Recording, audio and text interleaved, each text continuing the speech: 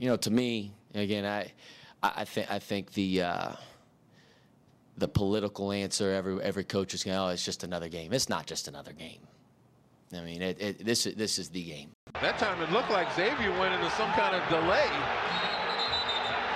And now a technical foul has been given to Mick Cronin.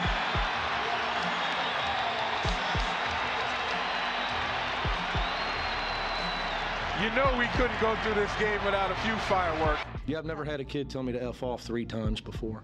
And during the game and after the game. You know who it was. Same guy it always is every game. There are two sides to the story. There was a reason that their coach was issued a technical in the game. Trey, I saw you walking off the court. You gave your coach a big hug. You started waving your hands in the air. How's it feel to win the crosstown shootout? I mean, it feels great. I mean, it's one of the biggest rivalries in the country. And, just to be able to go 3-1 in my whole career, I mean, it's a pretty good feeling. Brown against Burton. Brown starting his dribble. He moves in, he pops up, he shoots. Scores! Lenny Brown! Xavier wins it! The Muskies win it! 71-69! And the UC Bearcats are #1 in the country, #2 in their own city!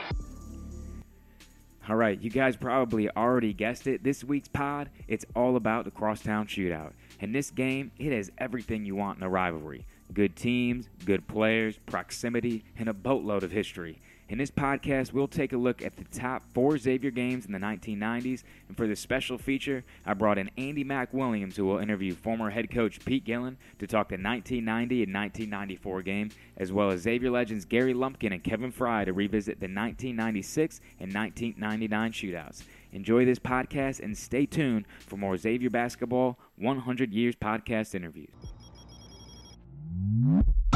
In our efforts to talk about the great crosstown shootouts of the decade of the 1990s, we go to the man who participated in 2 of the most memorable games in the long history of the series, the 1990 game and the 1994 game. And obviously, I need to know introduction, Pete Gillen. And Pete, overall, you were 4-5 in games against the Bearcats, and especially in the Huggins years, Hugs had like NBA quality teams, and you won you were 2-3 against those guys. Right. No, Bob had a great talent. He was a fabulous recruiter. Nick Van Exel, and they had a bunch of guys. Banks, he was a great player from Jersey, and a bunch of other guys. They had great talent. We had tremendous talent too, but we were 2-3 against Bob Huggins' team, and against Tony Yates's team, we were 2-2. So we had some great battles, and the crosstown shootout is and the unbelievable intensity. It was unreal. Nothing. I've never seen anything like that in my experience. And I was in college basketball for 30 years, 20 years as a head coach, 10 as an assistant at different schools at Hawaii, Virginia Military, Villanova, and Notre Dame as assistants. And there was nothing like it, And I was part of the Notre Dame UCLA rivalry back in the 80s, which back then, Andy, there wasn't games on TV every night like there is now. They had games on Saturday and Sundays, and that was very often Notre Dame, UCLA, Michigan, Syracuse, Ohio State. Very few teams got on, and Digger Phelps, that was a great rivalry, and Villanova, St. Joe's, and the Big Five, Philadelphia. I mean, basketball is a religion in Philadelphia. They love college basketball. And that was a great rivalry. Providence, Rhode Island was a good, solid rivalry, in New England. And then Virginia Tech is more of a football rivalry, but it was still a good basketball rivalry. But nothing compared, in my thoughts, to the Xavier-Cincinnati rivalry in college basketball was unbelievable. The hype and the media attention and the fan involvement kept building and building in the crosstown shootout. Through your games against Tony Yates teams, then Huggins showed up, and it went to even a different level. I know there was always in your day, there was always the crosstown shootout lunch where they convention center. One year they did it at the Hall of Mirrors at the Netherlands, the Omni Netherlands, and I know I was sitting at a table with a bunch of UC guys. I mean, it was bad placement. I'm sitting with these guys, and Sister Roseanne got up there and did a great prayer, but it lasted about 5 minutes. These guys were they were grabbing their rolls, and they got really upset about that. But the whole hype for the game just got bigger and bigger and bigger. Yeah, it was amazing, Andy. You're right. Great point. I mean, Skyline Chili, right? They were a great sponsor. So if you were a Xavier fan, you like the chili one way. If you're a Cincinnati Bearcat fan, you like the chili, 4-way or 3-way or whatever. So that was big. Cupcakes used to have that week in bakeries, the red and white icing, on these special cupcakes for Cincinnati, and blue icing and white icing for Xavier. So, Buskin Bakery. Yep, exactly. So the bakeries, they were all fired up. I used to put, some of the cupcakes in my pocket and walked out, try not to let anybody see it, but Did you declare that on your income tax? All those. I got to clear that. No, I paid for it. I paid for it. I was thinking about, trying to do a little bit of a muscle job, but I didn't.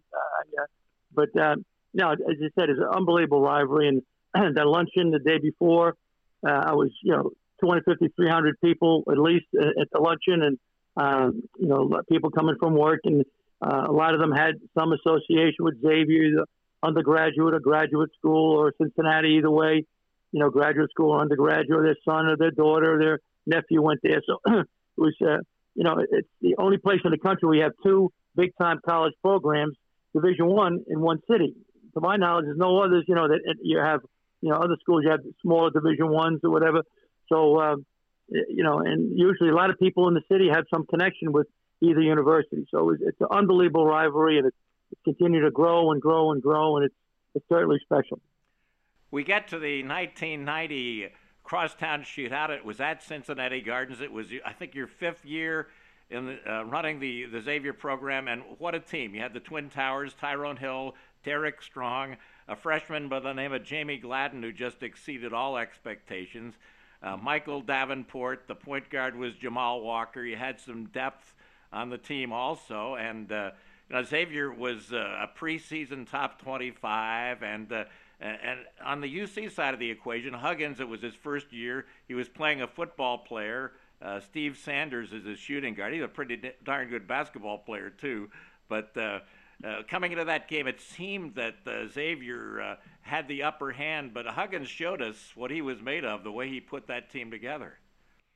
Yeah, he did a great job coaching, while he was there. But that game, he really was outstanding. They ran a delay in. They had a 30-second or 35-second shot clock, I think, at the time. Correct me if I'm wrong, but I think it was 35. And he used to run like a little stall or delay for 10, 15 seconds to try to shorten the game. And, he did a great job that game. It was exciting and a lot of intensity. And we had been doing pretty well those few years before he got there, going to the NCAA tournament and, doing some damage there, winning a game or two there. And Cincinnati was kind of on lean times, and he was the savior for the Bearcats and come in and, pound Xavier. And it was a great game. And as you know, we won in overtime. Brian Grant hit a shot near the end to tie it and went to overtime. He hit a stick back. And we're down 1, and Jamal Walker, we got the ball in the corner, out of bounds play, and we didn't call for him to shoot it, but he let go like about a 22-footer and nailed it. And then they got the rebound, remember? And, they got the ball out of bounds quickly, got it to half court, and the guy took a half court shot and went in and out, in again, out again, fit again, and it fell off. And we won, by 1 or 2 in overtime. So it was an unbelievable game, but we were fortunate to escape. And, once again, Bob Huggins did a terrific job coaching us because we had more talent in that game. Final score in that game was Xavier 90, UC 88 in 1 overtime. And you actually trailed by 6 with 1 minute left roughly in that first OT. And Michael Davenport certainly earned his scholarship. He knocked down a couple threes. And then Jamal Walker, the three-point shot was not his cup of tea. He hits what proved to be the game-winning 3 from the dead corner, where he never roamed to the dead corner. And it was sort of like an inexplicable but positive result there. Yeah, no, it was. It was just, our kid showed a lot of courage and guts by not giving up. We're down 6, and Michael Davenport always played with a big heart. He was never afraid. He always had a lot of confidence and courage, and stepped up in the biggest game of the year in the regular season and nailed the threes. And Jamal Walker, same thing. He had a big heart. He always, he had a lot of courage and guts and hit that big 3. And, we were fortunate to win. But that was a great game. very exciting, and certainly the fans and people watching on TV and in the stands certainly got their money's worth watching that crosstown shootout. There was a controversial out-of-bounds play late in the ball game, and Davenport slapped the ball away from, I think it was Lou Banks. It goes out of bounds, and UC thought it was clearly their ball. Huggins went nuts. The few UC fans that were there at Cincinnati Gardens went nuts, but maybe a little bit of luck, but Xavier got the ball back, and the rest is history. Right, Andy. I remember the play. I don't exactly know what happened. I know it was a bang-bang play. I don't know if it was off Lou Banks or not, but that's what they called it. It was a close play either way. They didn't have the replay at the time, where they replay it 600 times, and the referees, strut around and take bows. But, we got the ball, and we came down and, missed the shot, ball went out of bounds, whatever, and we got out of bounds a few seconds ago, and Jamal hit that big three-pointer to win it.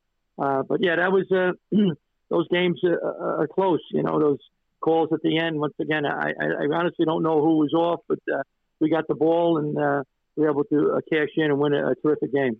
I said I was blocked out on the radio call, so I went with, it's Xavier Ball, obviously, and that's the way it worked out. Huggins was really browned off after the game, as was their athletic director at UC, Rick Taylor. They chased the referee, Ken Faulkner, who had come from their league. They chased him into the dressing room. They were very upset. The next morning, they called WLW, and Taylor went nuts on the radio with, I think, Mike McConnell or somebody about how unfair the call was. And I came off I'd celebrated all night. I had to do the morning sports. And I was called into the program director's office right after I got off the air doing the morning shift. He said, Huggins and Taylor want you to report to the Clifton campus, to Bob's office, with copies of the tape to review what you said in the game. And I said, hey, those guys can have all the copies of the tapes. They can have a whole basket full of tape. I'm not going up on their turf. They don't sign my paycheck. And, forget it. I'm not doing it. I mean, good for you. No, they don't pay your bills. They don't pay your salary. No, hey, it happens. I mean, it was a bang-bang play. It could have been off his foot. Once again, I honestly didn't see it. I was near it, but hey, it happens. You get good calls and bad calls. You know what I mean? And like I said, the referee was from their conference, right? Not one of our guys. He was a guy from the whatever conference they were in at that time, the Great Midwest or something. I mean, I'm sure Hugs, Hugs worked a lot of games with the guy, and gave him a few steak dinners at Jeff Ruby's or something. And anyway, I remember the final line I said to my program director, hey, and by the bottom line is we won. I'm not going up to get excoriated on their turf. Let's move on to 1994 quickly, and another game where Xavier was an underdog playing at Cincinnati Gardens, and you still had a great team though. Brian Grant had a terrific year. He later became a high first-round NBA draft choice. But all through the game, and we were concentrating on the court action, but you couldn't resist or you couldn't be prevented from watching the interplay between the huddles during the timeouts, the benches during the game. It really seemed to get nasty there between your players, your coaches, their players, their coaches. It was the level of venom in the shootout was at an all-time high there. It was, Andy. I don't like to talk too much about it, but briefly, without pointing fingers, both teams were, once again, we're balking each other. Both benches, I guess, were balking each other.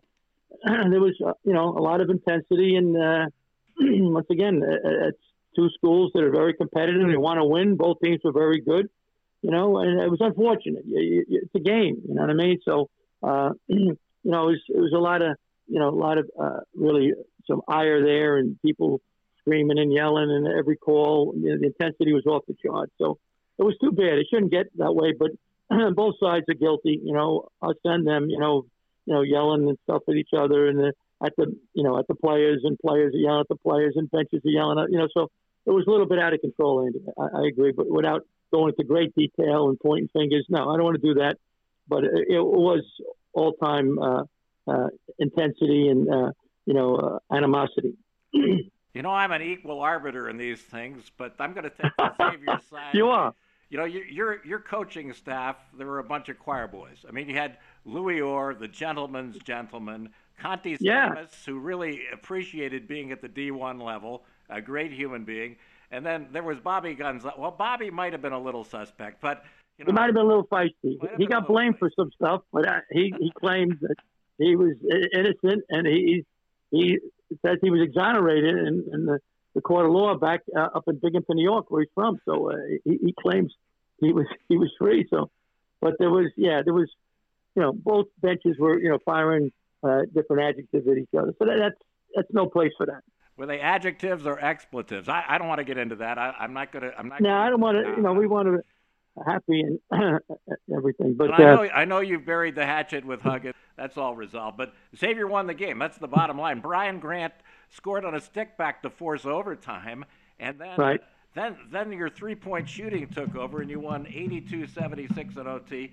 And a guy we all expected to hit those deep water wing threes. Jeff Massey, the junior college player from the Toledo area, came up big time, and Steve Gentry hit a three.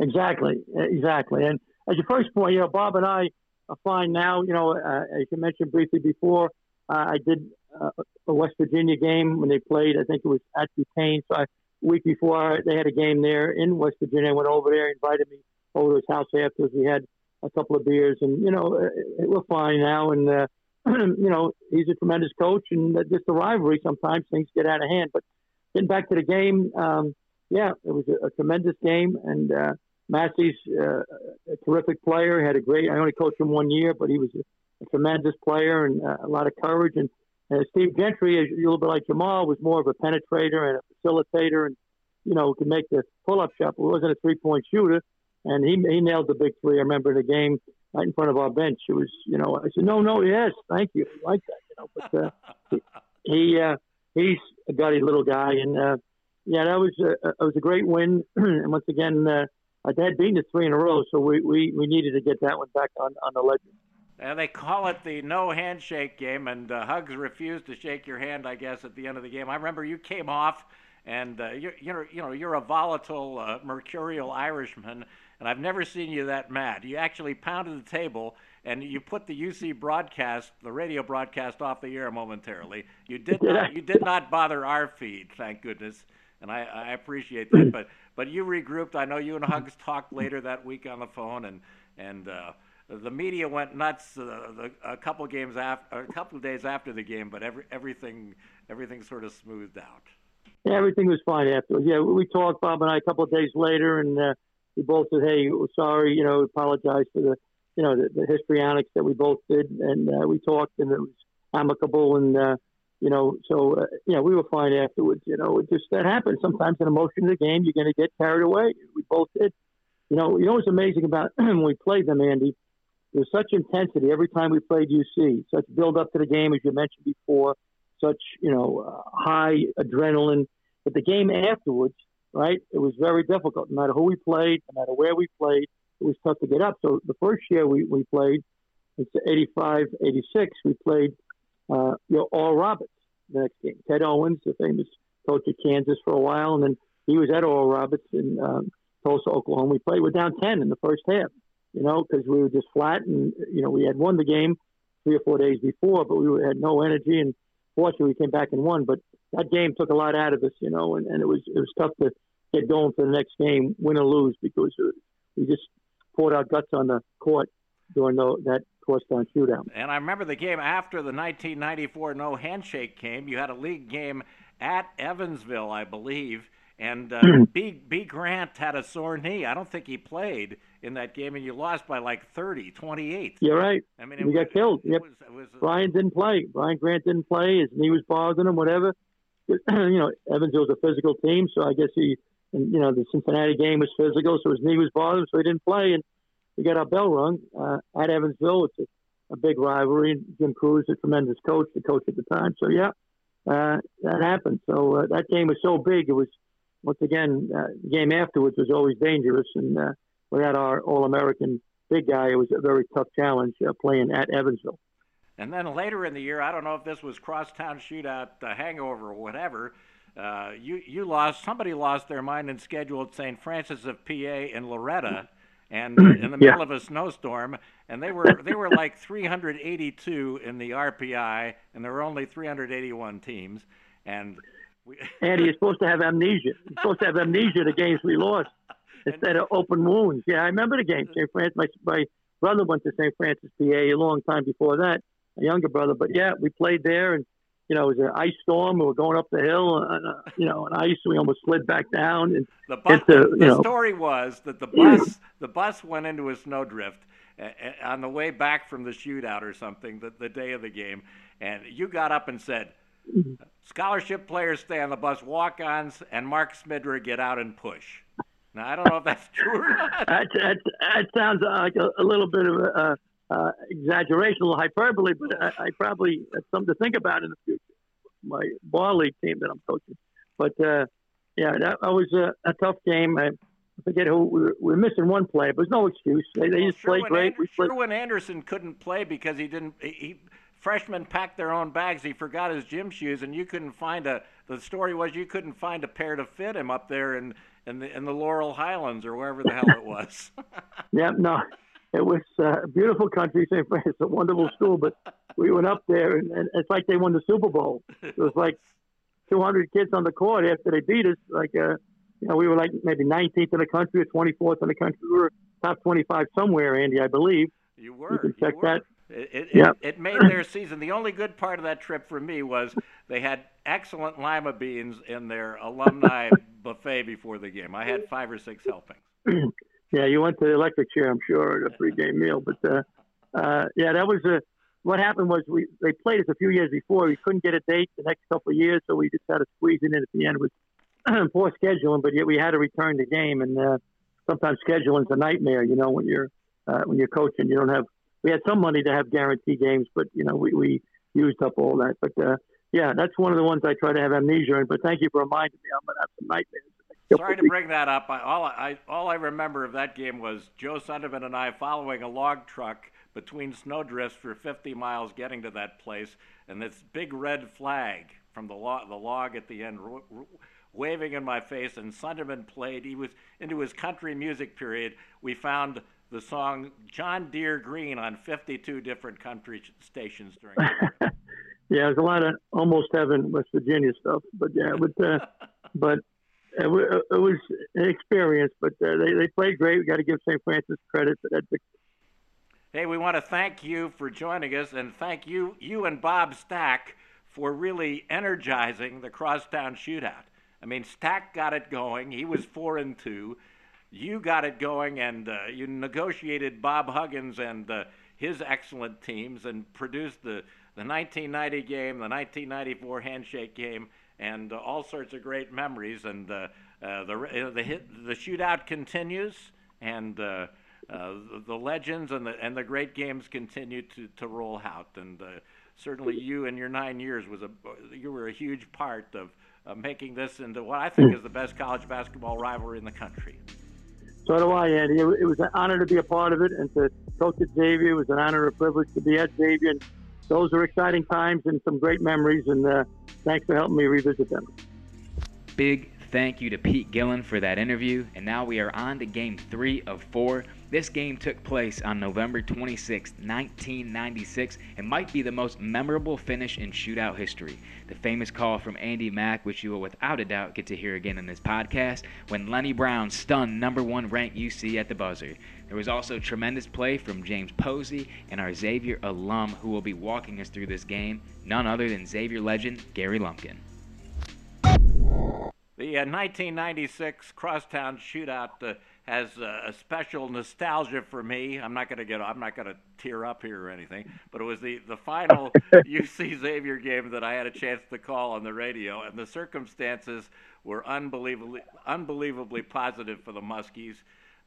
They went over to UC and they played at the Shoemaker Center. I don't know what they call it now, but it's something different every year. Anyway, fine building, I'm sure, but UC was rated number 1 in the country. And Danny Fortson appeared on the cover of Sports Illustrated with a map of Middle America imposed over his rather imposing physique pointing to Indianapolis, which was where the Final Four was going to be staged. UC rated number one, and everybody assumed they were going to be, they were going to walk through their schedule and certainly crush the little old Muskies in Game 2 of the regular season. Right after I read that Sports Illustrated, I canceled my subscription. I have never renewed it. To heck with those guys.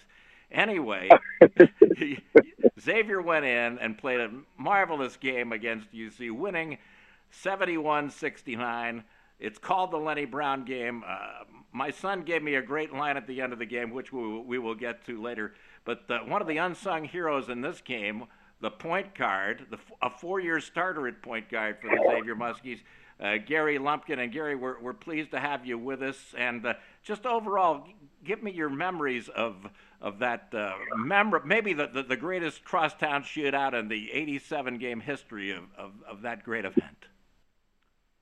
Yeah, well, I just remember that there was a lot of hype. As I mentioned earlier, talking with you, it was a big game for me because I wanted to right my wrong from the prior year, my statement about our ranking and that we should have been the top 10, even though we were below 500. And so after playing a summer of summer league and playing against some of those guys over the summer, we felt really confident going into the game. And we knew at that time Coach Plaster had imposed our pressure.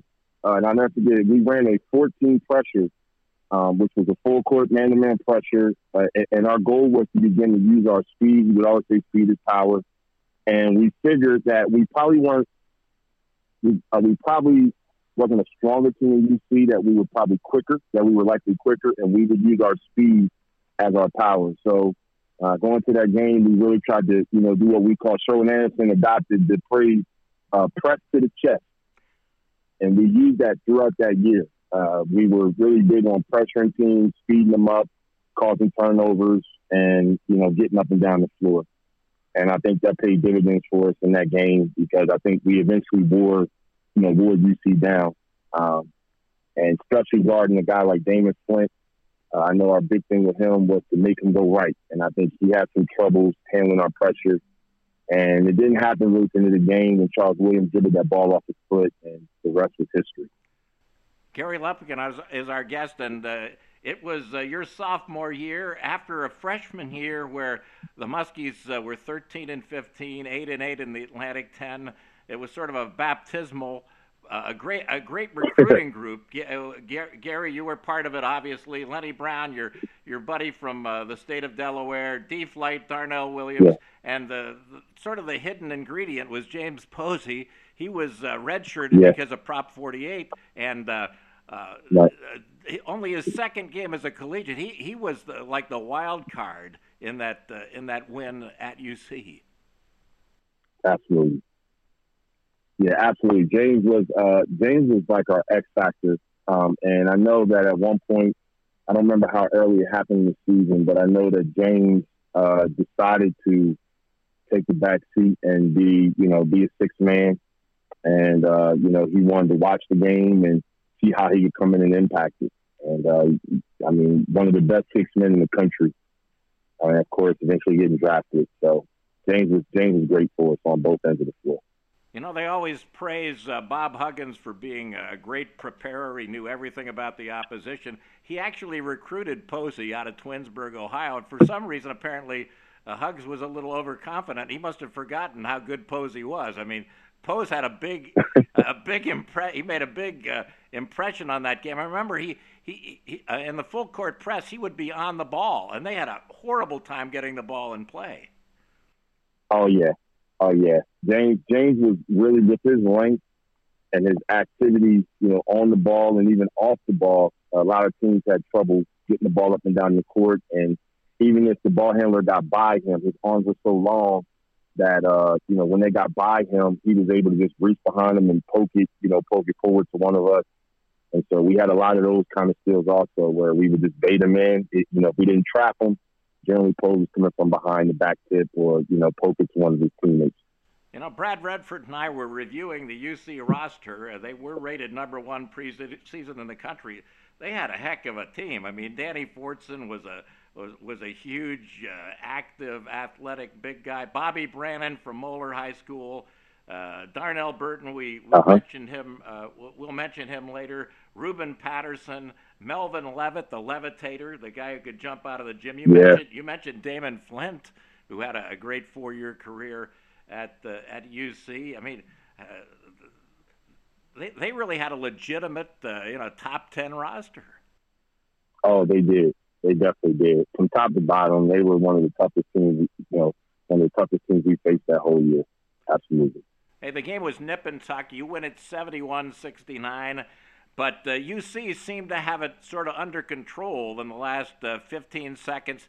The game was tied at 69, and the Bearcats had the ball, and circumstances flipped it around and gave you a chance to win the game and avoid overtime and avoid a regulation loss. I mean, there was a little bit of luck involved, but you guys certainly capitalized on it. Absolutely. With about 15 seconds left, I remember Charles Williams dribbling. I believe he was dribbling up the left. Was it the left side? It was the left side. I was sitting right there at courtside, and he made that error. I don't know if he tried to go between his legs or around his back. He didn't need to, and it went off his shoe out of bounds. Yeah. He was coming up the side. I remember it was right on the sideline. I don't remember exactly where I was. All I remember seeing is him dribbling up the sideline and the ball going off his foot, going out of bounds.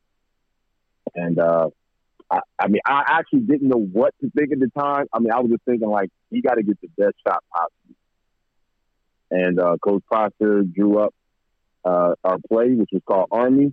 Now, generally, the play, honestly, I'm going to correct that. The play was not designed for me. Generally, in that case, the play would be designed for the guy taking the ball out. But in this case, they put Lenny in my position, so he was coming to the top to get the ball, and everybody else was flattened out.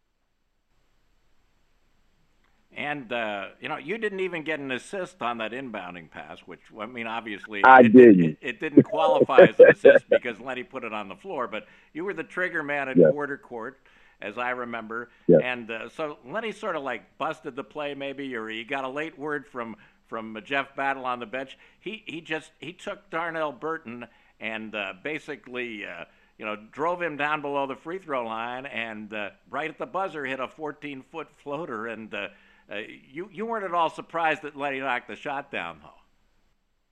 Absolutely not. That was like the second big shot that I saw Lenny Brown hit. A lot of people know that we played together. We actually played a year together in middle school. When I was in the 7th, he was in the 8th grade.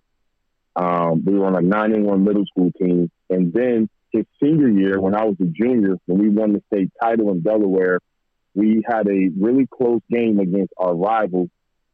And we were in the quarterfinals, actually, that game. And Lenny rose up, actually, Andy, about the same spot that he hit the free throw, or same shot that he made against UC, he made against our rival school to beat them with a little bit of time left on the clock. So they were almost identical shots from what I remember. And I knew then, I was like, man, Lenny's one of the toughest players in the clutch that anyone would ever want. And he was just determined not to let us lose that game. It was a monumental moment. My son was a freshman at Xavier that year, my son Brian, and we had talked the night before on the phone, and he said to me, Skip and the players and maybe the healer, James Ross, the trainer, were about the only people that believed that Xavier could go over to Big Bad UC and beat the Bearcats in Clifton. Yeah. And he said, Dad, you got to come up with a memorable line when they knock this team off. And so we kicked around a bunch of lines on the telephone. He didn't want to study, so we talked about this. And he gave me like, here's one. How about UC, number 1 in the country, number 2 in their own city. Brown against Burton. Brown starting his dribble. He moves in. He pops up. He shoots. Scores! Lenny Brown! Xavier wins it. The Muskies win it. 71-69. And the UC Bearcats are number 1 in the country, number 2 in their own city. It was his line. All I did was remember it. And you and Lenny and the guys gave me the opportunity with that shot at the buzzer, and Xavier won it 71-69. I tell you, it's on more people's answering service. Xavier fans, they use that. I've gotten more mileage out of that line in the last 20-something years than one man deserves. And I'm eternally grateful to you and Lenny and Torrey Bragg, T.J. Johnson, one of my all-time favorites, Darnell Light, all those guys. That was a great moment. Wow. One of the best moments in my life, Andy Mack, honestly. I don't think I ever played in a game like that since that time. One of the best. You know, and Skip did a great job, both in '96 and then again in '99 when the Kevin Fry shot went in, preparing an underdog Xavier team to knock off a number 1 UC team. It was like a siege mentality with you guys, wasn't it? With Skip getting you ready to believe that you could beat this team? Well, yeah. One of the things that Skip preached to us was we always have a shot. No matter who we play, we always have a shot. And he would always stress the fact that, God rest his soul, that we would definitely play harder than them. And he instilled that in us. We're going to play harder. We're going to play smarter, especially when it came to the UC game. And I know that there was a special type of fire with that game, with Bob Huggins being a good friend of his and all. But in that case, there were no friends. There was no liking. And we wanted to rip your head off, and we wanted to beat you. And so Coach instilled at us in every game, but definitely, especially in that game. All right, our last game on the docket took place on December 18th, 1999. Dickie V was on the call, and Xavier was an underdog once again, this time against another number 1 ranked Bearcats team. Enjoy this talk with Andy Mack and former Muskie Kevin Fry, who made some big plays down the stretch and matched UC's physical play all night long. We're looking at some of the great crosstown shootout games and focusing on the 1990s in this podcast.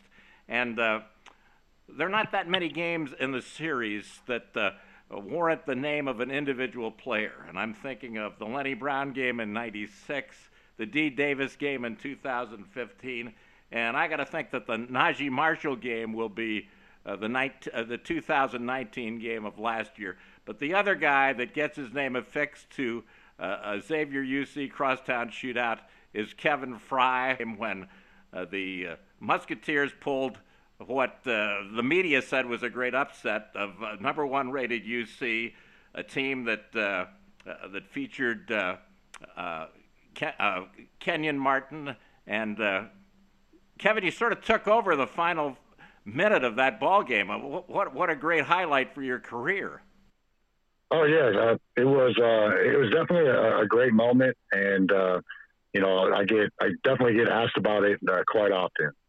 Anytime the game comes up, and anytime anybody's talking about Xavier basketball with me. Skip Prosser used to do a great job of preparing Xavier teams for the crosstown shootout. He seemed to foster this scenario that it was the Xavier team, maybe the healer, the coaches, the players against the world. And what was the preparation like for this particular UC game? When you were a huge underdog, they were rated number 1. Everybody in the world had them picked by double digits, even though the game was at Cincinnati Gardens. What was the preparation like flowing from Skip to the players? Oh yeah, Coach Skip Prosser. I mean, his preparation for any game was tremendous, and especially this game alone. Then coming in at ranked number 1, and then we had almost a whole week of preparation to prepare for it. So the game plan, was a phenomenal game plan, as Skip is always known for.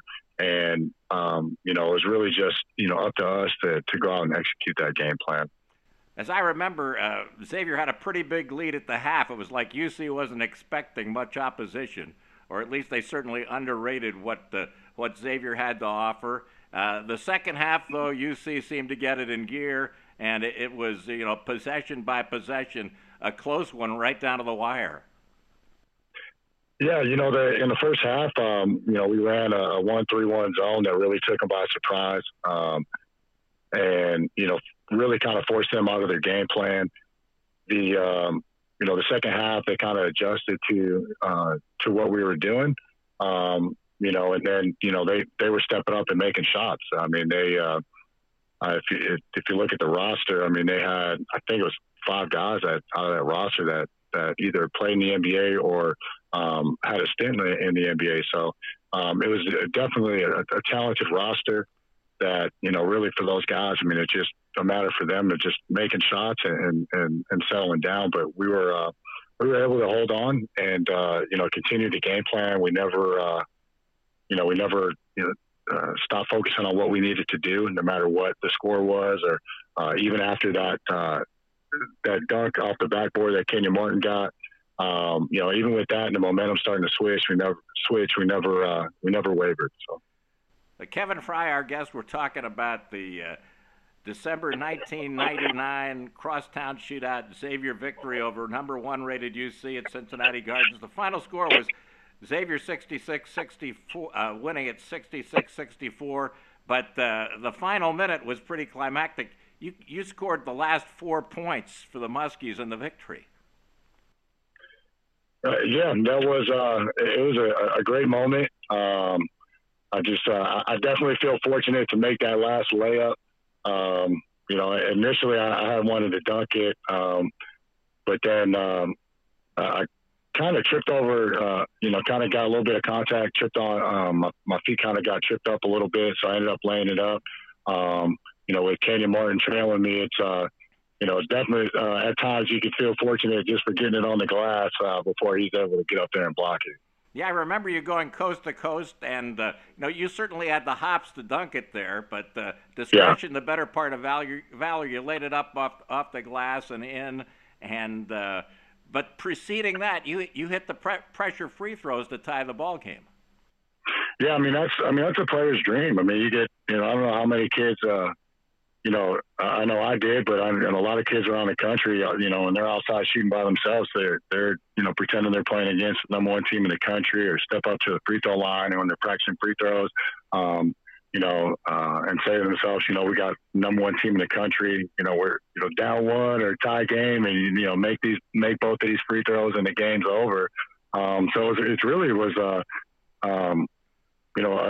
dream moment for me that it just felt natural because of this the time that I've put in the gym. Now, the game did not end with that final layup on your part to put X up 66-64. UC fouled, and Lloyd Price went to the line with 3.3 seconds left. And actually, Lloyd bricked both free throws, but he got the offensive rebound to save his bacon, to save being ridiculed. And then he made a great point earlier. He put up a shot off the offensive board so that the game clock basically ran out. Yeah, I mean, that was so smart. I mean, because it really just avoided another foul opportunity and a chance to go to the line. And a couple plays before that, Ryan Fletcher took the ball out of bounds and heaved it full court to Kenyon. He got a quick, easy bucket. So there's always that fear of, they're making that long pass and have an opportunity to either tie the game or take the lead at that particular moment. So it was actually smart to really, get that shot up and, so the clock will expire. Yeah, remember, it was 66-62, and as you say, Ryan Fletcher took the ball out of bounds 94 feet away. He was a quarterback at Middletown High School and a pretty good basketball player to boot. He throws it the full length of the court, and Martin went up, grabbed it, and dunked it, and cut it and cut it to 2 at that point. Yeah. And you guys kept your cool and salted the game away. And Dick Vitale was doing the game with Dave Sims, and Dickie V thought that UC was going to win the ball game. The whole game he was, building up Huggins and UC going to the Final Four, but he cleverly changed his tune and got on their side. At the end of the game, he was all Xavier 100% of the time. Yep, he definitely did. And briefly, tell us what you're doing now. I know you're into athletic training and you're still in touch with the game of basketball. Oh yeah, I have two boys that are into basketball heavily, 13 and 10 years old, and I have a 2.5-year-old daughter. So I spent a lot of my time working with my boys, and I'm also I run various basketball camps and clinics and individual skill sessions, as well as coach at the middle school where my son goes to, and help out at the local high school. So I'm pretty active in the community and with the game of basketball.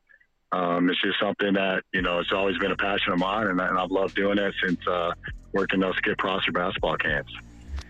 All right, well, I hope you guys enjoyed this week's podcast. I know that I did, taking a look at the top Xavier moments from the 1990s. I want to extend a big thank you to Andy Mack, Pete Gillen, Gary Lumpkin, and Kevin Fry, all legends from our Xavier community. Stay tuned for next week's interviews, which will highlight the top Xavier moments from the Crosstown games in the 2000s. Thank you so much for your support of this podcast, and look out for more Xavier Basketball 100 Years podcast interviews brought to you by Heartland Bank.